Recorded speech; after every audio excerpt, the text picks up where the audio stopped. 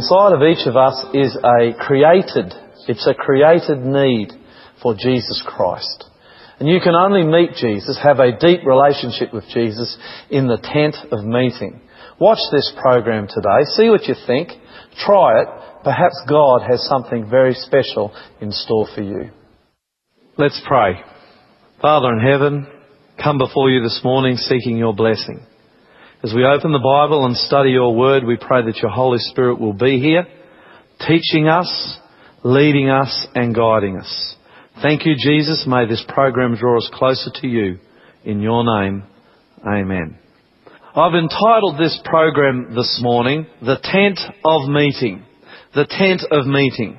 And if you have your Bibles, I'd like to invite you to open them to one of the early books in the Word, Exodus chapter 33, and we'll be reading from verse 7 this morning. While you open your Bibles, I would like to just give you the background to this wonderful little story.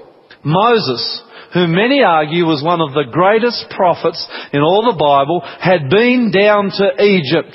And he made a difference when he went down to Egypt. Because Moses' people, who were the Israelites, had been in captivity, had been slaves to the Egyptians for over 400 long, hard years. In fact, many of the pyramids that we see standing now in Egypt are a result of the Israelite captivity in Egypt so many thousands of years ago. And Moses had strode into Pharaoh's court, and with the power of God upon him, he had wrenched those slaves from out of the iron grip of Pharaoh, and he had taken them through the desert, and they were on their way to freedom. Oh, it's a thrilling story. And if you have a Bible, you open to Exodus, read the story. It will thrill you how Moses, with the power of God, was able to lead the Israelites who had been slaves through the desert to the promised land and on to freedom. Well, in the middle of the desert, there is an interesting experience that Moses has that I want to share with you this morning. And it's found in Exodus chapter 33 verse 7. And as we read this passage of Scripture, I believe you'll begin to understand why I have titled the program, The Tent of Meeting. And I'm going to read the story right through this morning, and then I'm going to come back and go through it. It's only a short passage, going to come back and go through it verse by verse. This is the story. Exodus chapter 33 verse 7. Now Moses used to take a tent. Remember that Moses is in the desert. Moses is in the desert with over 4 million recently freed slaves. You can imagine the campsite.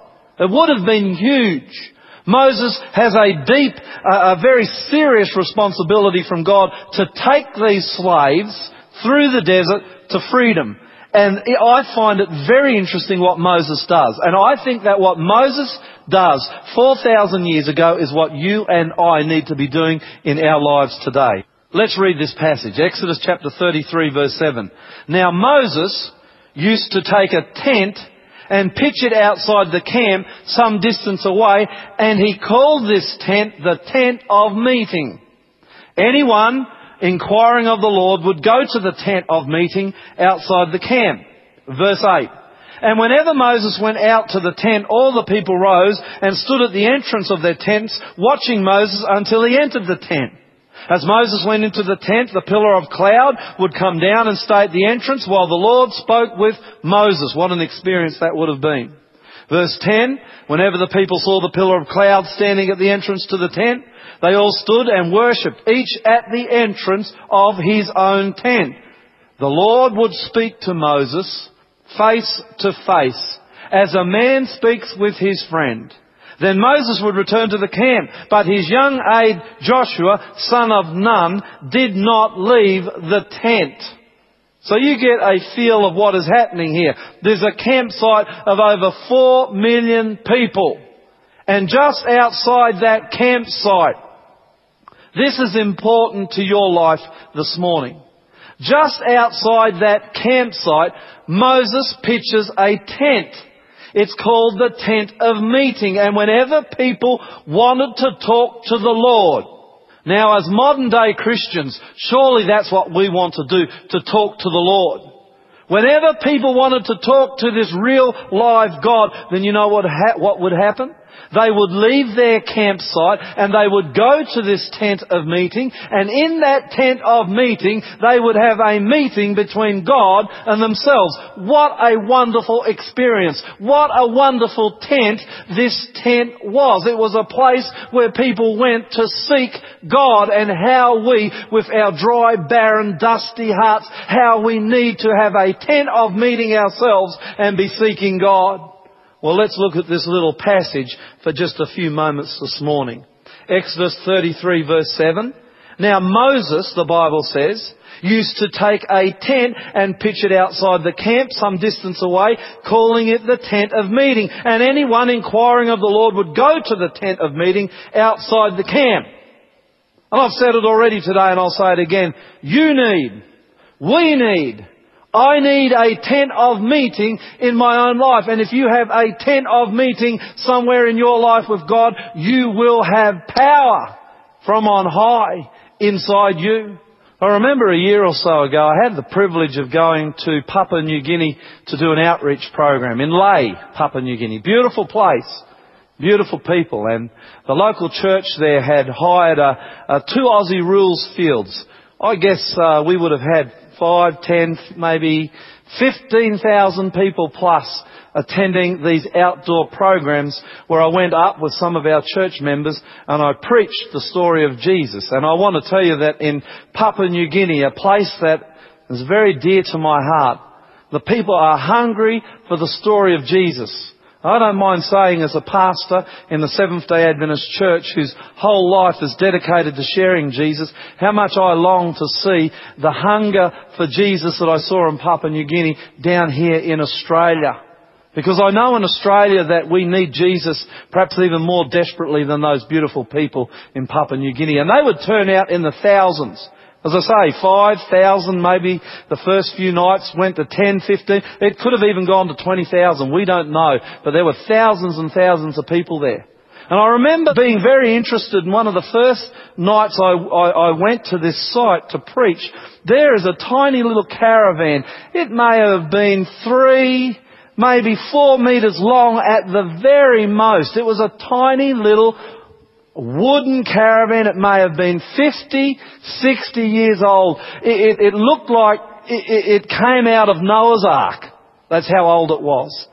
But I was interested to see that lady after lady would walk into that caravan, and maybe 12, 15, perhaps up to 20 women would squeeze into this 3, 4 metre caravan.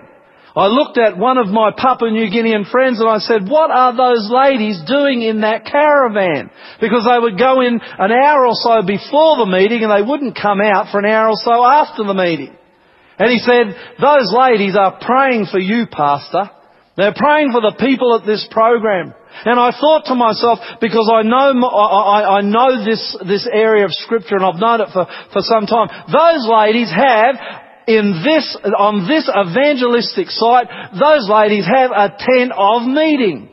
And that's what they had. They would go into that caravan, they would get on their knees. It was stifling hot. I don't know what it would have been like in that caravan. And they would pray, and they would pray for somewhere between 3 and 4 hours for me and the meeting. Now, when you have a tent of meeting like that, where people come in and they pray and they are meeting with God, you better believe this morning you are going to see power. And there was power unleashed on that program like I have never seen in 20 years of preaching the gospel. Second or third night I was there, we turned up early. We were always early, preparing to get up and preach to these people. And they'd set up an outdoor stage. And there on that outdoor stage there may have been 30 men sitting down cross-legged, and you could see that they were animated and they were having a meeting. And I looked across at my friend Jeff and Joe, who had come up from my church with me to Papua New Guinea, and I said to them, I think we must have done something wrong. Perhaps we've offended their culture inadvertently. We didn't know the culture very well. We didn't know how they act, how they speak really. And so the president of the church up there looked across and he saw me and he called me up onto the stage, and I thought, I think I'm in trouble. And I walked up onto the stage. And he said, I want to tell you something, Pastor. And he had quite a stern look on his face, but you could see there was a joy shining out of him. Something special was going on here. And I said, what do you want to tell me? He said, every night you get up and preach. I said, that's right. He said, you are preaching in English. I said, that's right. He said, we've decided not to give you an interpreter. I said, that's right, because he said, we believe the people can understand you good enough in English. And I said, well, I appreciate that. It's a hard thing to speak with, I call them interrupters, where you're speaking English and then they're interpreting it into their language. And so I'd been preaching to them in English. He said, let me tell you something, Pastor. He said, there are 15,000, 20,000 people here. He said, you are preaching in English and they are hearing you in pidgin. He said, you are preaching in English. They are hearing you in pidgin. I said, that can't be. It's impossible. He looked at the 20, 30, maybe 40 pastors sitting around on our stage. And he said, are you hearing him in pidgin? And they all shook their head, yes. So I decided after the program that night I'd begin to speak to people in the program. I said to them, are you hearing me in English? Are you hearing me in pidgin? Do you know that every one of those thousands of people were hearing me who was preaching in English? They were hearing me in their own native pidgin. There was a miracle going on. Somewhere between what I was saying and what the people were hearing, somewhere between what I was saying and what the people were hearing, God was translating it into their language. And I asked myself that first night, what is going on? What power is there that causes this great miracle like nothing I've ever seen in my life? What power is there that causes this to happen? Now I knew it was God, but why was God doing this? And then it hit me like a bombshell. We have in this camp, we have on this evangelistic ground, in this evangelistic program, we have a tent of meeting. And I am convinced and convicted deep in my heart that the reason we saw miracles happening at that program, and that is only one of many, is because we had a caravan, a small caravan, full of women who loved the Lord, meeting with God, praying for the program. There is power when there is a tent of meeting in the midst of God's people. But not only do we need a tent of meeting as a corporate group, we need a tent of meeting in our own individual lives. And I want to tell you this morning, for all my weaknesses, and there are plenty of them, I have a tent of meeting, and people laugh at me about this, but it's the most powerful thing I have going in my life today. I live in a house that has a walk-in robe. And in that walk-in robe, if you were to come to my house and visit me, you would see a small sheepskin on the floor. Because every day, well, I should say it should be every day, and it is most days, I go into that walk-in robe and I get down on my knees. I shut the door. I'm in total darkness and I'm at my tent of meeting. I'm talking with God and God is talking with me. Now this is what Moses used to do. It's what the ladies in Papua New Guinea did. It's what I am doing, and let me suggest to you in this church watching television today that is what you should be doing. You need a tent of meeting. That tent of meeting might be your bedroom. It might be your study. It might be your walk-in robe. It might be the bathroom. It could even be the toilet. If there's nowhere in the house that's quiet, that may be where you have to go. But a tent of meeting has to be a place where you and God can meet. It needs to be a place where you can't be interrupted by the children or the wife or the husband or the friends or the phone or work. It needs to be a place where you can go every day to meet God. Human beings need God. We need to be in contact with God. We need to be talking to God. We need God inside of us, leading and guiding us in our lives. We are built, we are designed to have that experience. And the only way you can have that experience to its full is to have a tent of meeting just as Moses did almost 4,000 years ago. Verse 8, and whenever Moses went to the tent, all the people rose and stood at the entrance to their tent, watching Moses until he entered the tent. Let me tell you something, and this is a fact when I talk to Christians now. Christians in the church and Christians watching this on television. If you have a tent of meeting, it could be your wardrobe. It could be your bedroom. It could be any room in your house. It could be out in the bush. It doesn't matter where it is. You need it. If you have a tent of meeting, people will know. I don't know how. But people can look at Christians who are in contact with a real live God. They know. They know, and they will watch you. If you are having an experience with God, talking to Him so He hears you, and you in that tent of meeting hearing Him, people will watch you. They know. They watched Moses. They watched him very carefully as he went to the tent of meeting, and people will watch you. Verse 9 of Exodus chapter 33, as Moses entered into the tent, the pillar of cloud would come down and stay at the entrance while the Lord spoke with Moses. This is perhaps the most important part of this Bible study this morning. When Moses went to his tent of meeting, God would come to meet him. Think about that. When those ladies up in Papua New Guinea went into that caravan, God would come to meet them.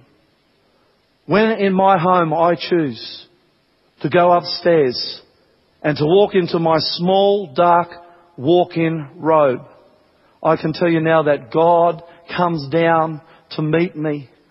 And I am a person who is weak and fragile.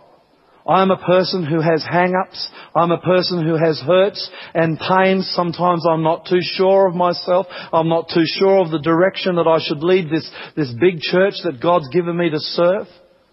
Sometimes I'm lacking confidence. But when I go into my tent of meeting, and this is the crucial point of this study. When I go into my wardrobe, when I choose to go to God and I get on my knees, I am not praying to a dead God. He comes down. Would you believe it?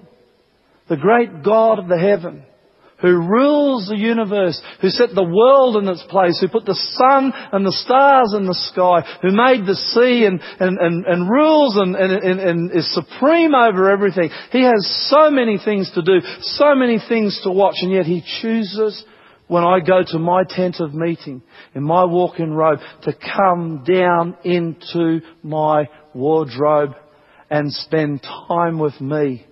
And when I am in the presence of God, in my wardrobe, in my tent of meeting, and God is there, guess what God does? He takes away the hurt. He takes away the pain. He gives me leading and guidance for this big church. He gives me confidence that I am on the right road with Him. When I am with God, He heals me. He empowers me. He directs and leads and guides me. And there's not a single person on the earth who does not need this type of experience in their life. You are designed, whether you acknowledge there is a God or not. It doesn't matter. You are designed to be in a walk with God like this. You are made to talk to God, and God wants to talk to you, and you cannot have a good life, a peaceful life on this earth and live it to the full unless you have a tent of meeting where you are with the Lord God. And Moses, who was leading 4 million people through the desert, would spend time in that tent of meeting with God. Is it any wonder that those people got successfully through that terrible, dry, dusty land to the promised land? It's no fluke. It's not by chance. It's because their leader, Moses, spent time with God. And if you're going to get through the desert of your life, and it can be a desert, and it can be hard, and it can be difficult, then you need to, and this is the only, really the best advice I can give you. If you heard nothing else, it wouldn't matter. But if you want to get through your difficult life, then you need to set yourself up a tent of meeting. And you need to spend time with the God of Moses. And if through Moses He can get 4 million people through the desert, then the God of Moses, who'll be the God in your tent, can get you through your life. Exodus chapter 33, verse 10. Whenever the people saw the pillar of cloud or God standing at the entrance to the tent of meeting, they all stood and worshipped, each in the entrance to his tent. Isn't that interesting? Moses would walk out of his tent. He would walk through the camp. The people would come to the doors of their tent and they would be watching him. He would walk through the camp to the tent of meeting. He would go into the tent of meeting. As he went into the tent of meeting, God would come down from the heavens. He would hover in that tent talking to Moses face to face. The people would be watching this. They would see the cloud come down. And as the cloud came down around that tent, as a result of Moses seeking God, the Bible says that the entire camp, then at the entrance of their own tents, all facing the tent of meeting, would bow down and worship the Lord. I think that's powerful. If you have a tent of meeting, it's private. It's in your home. Nobody sees it. But as I've already said, people have a sense of what you are doing. They will know. They will know in your workplace. They will know in your school place. They will know in the university that you attend. They will know. There is a sense. They will know that you are worshipping God. They will know that you have a tent of meeting. They will watch you, and not only will they watch you because of your experience and what God is doing for you, you will cause some people to also, as they look at you, bow down and worship the Lord God of the heavens. I look here in Australia, I look overseas at the churches that are growing, which are seeing an explosion in growth, in numbers. And I notice two things. Firstly, the church itself is being used as a tent of meeting. And I want to pray, and I believe it so, that this church that we worship in is a tent of meeting. I can guarantee you, those of you who are here, sitting here this morning, and those of you who are watching this on television, you come to this church, you will come into a tent of meeting. This is a place where we meet God, and God does come down and He meets us. But also, what makes a good church, a growing church, is where you have members, you have people who are in the church who have their own tent of meeting, where they are individually meeting God in their tent. They're having an experience with the Lord. People are watching, and as people watch their lives, they are coming to Christ. These are the churches that are growing. It's not worship style that makes a church grow. It's not the music that you've got in your church that makes it grow. It's not even really the preaching. What makes a church grow is when you've got people who are in experience with God in their tent. And when they are in their tent, others watch, and they come and they worship. I can tell you that almost every person that I've had the privilege to bring to Christ, in the end, has come to Christ not just because of the doctrines and the theology and the Bible studies that I've given to them. They've come to Christ because they've watched the difference that Jesus makes in my life. Now, I'm a sinner. I don't always do things right. You can ask my wife that. She'll tell you that very clearly. But the fact remains that I love Jesus Christ. I'm in an experience with Him. And as people watch, as I'm studying with them, they watch the difference Jesus makes in my life. It attracts them to Jesus because they want the same thing. And so they too will come to worship God because of the tent of meeting I have in my wardrobe, in my home, in the privacy of my life. Finally, this little story ends with a beautiful little verse. It said, the Lord would speak to Moses face to face, and that's what will happen in your tent of meeting. The Lord would speak to Moses face to face as a man speaks with his friend. Then Moses would return to the camp, but his young aide Joshua, son of Nun, did not leave the tent. Do you know that Joshua enjoyed the presence of the Lord so much that the Bible says when Moses would finally leave the camp to go back to work, Joshua would not leave the tent of meeting. He did not want to step outside the presence of the Lord. Isn't that a beautiful thing?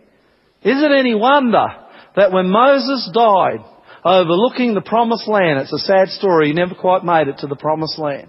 And when he died on the mountain, the children of Israel were left in the capable hands of a man God chose who could not leave the tent.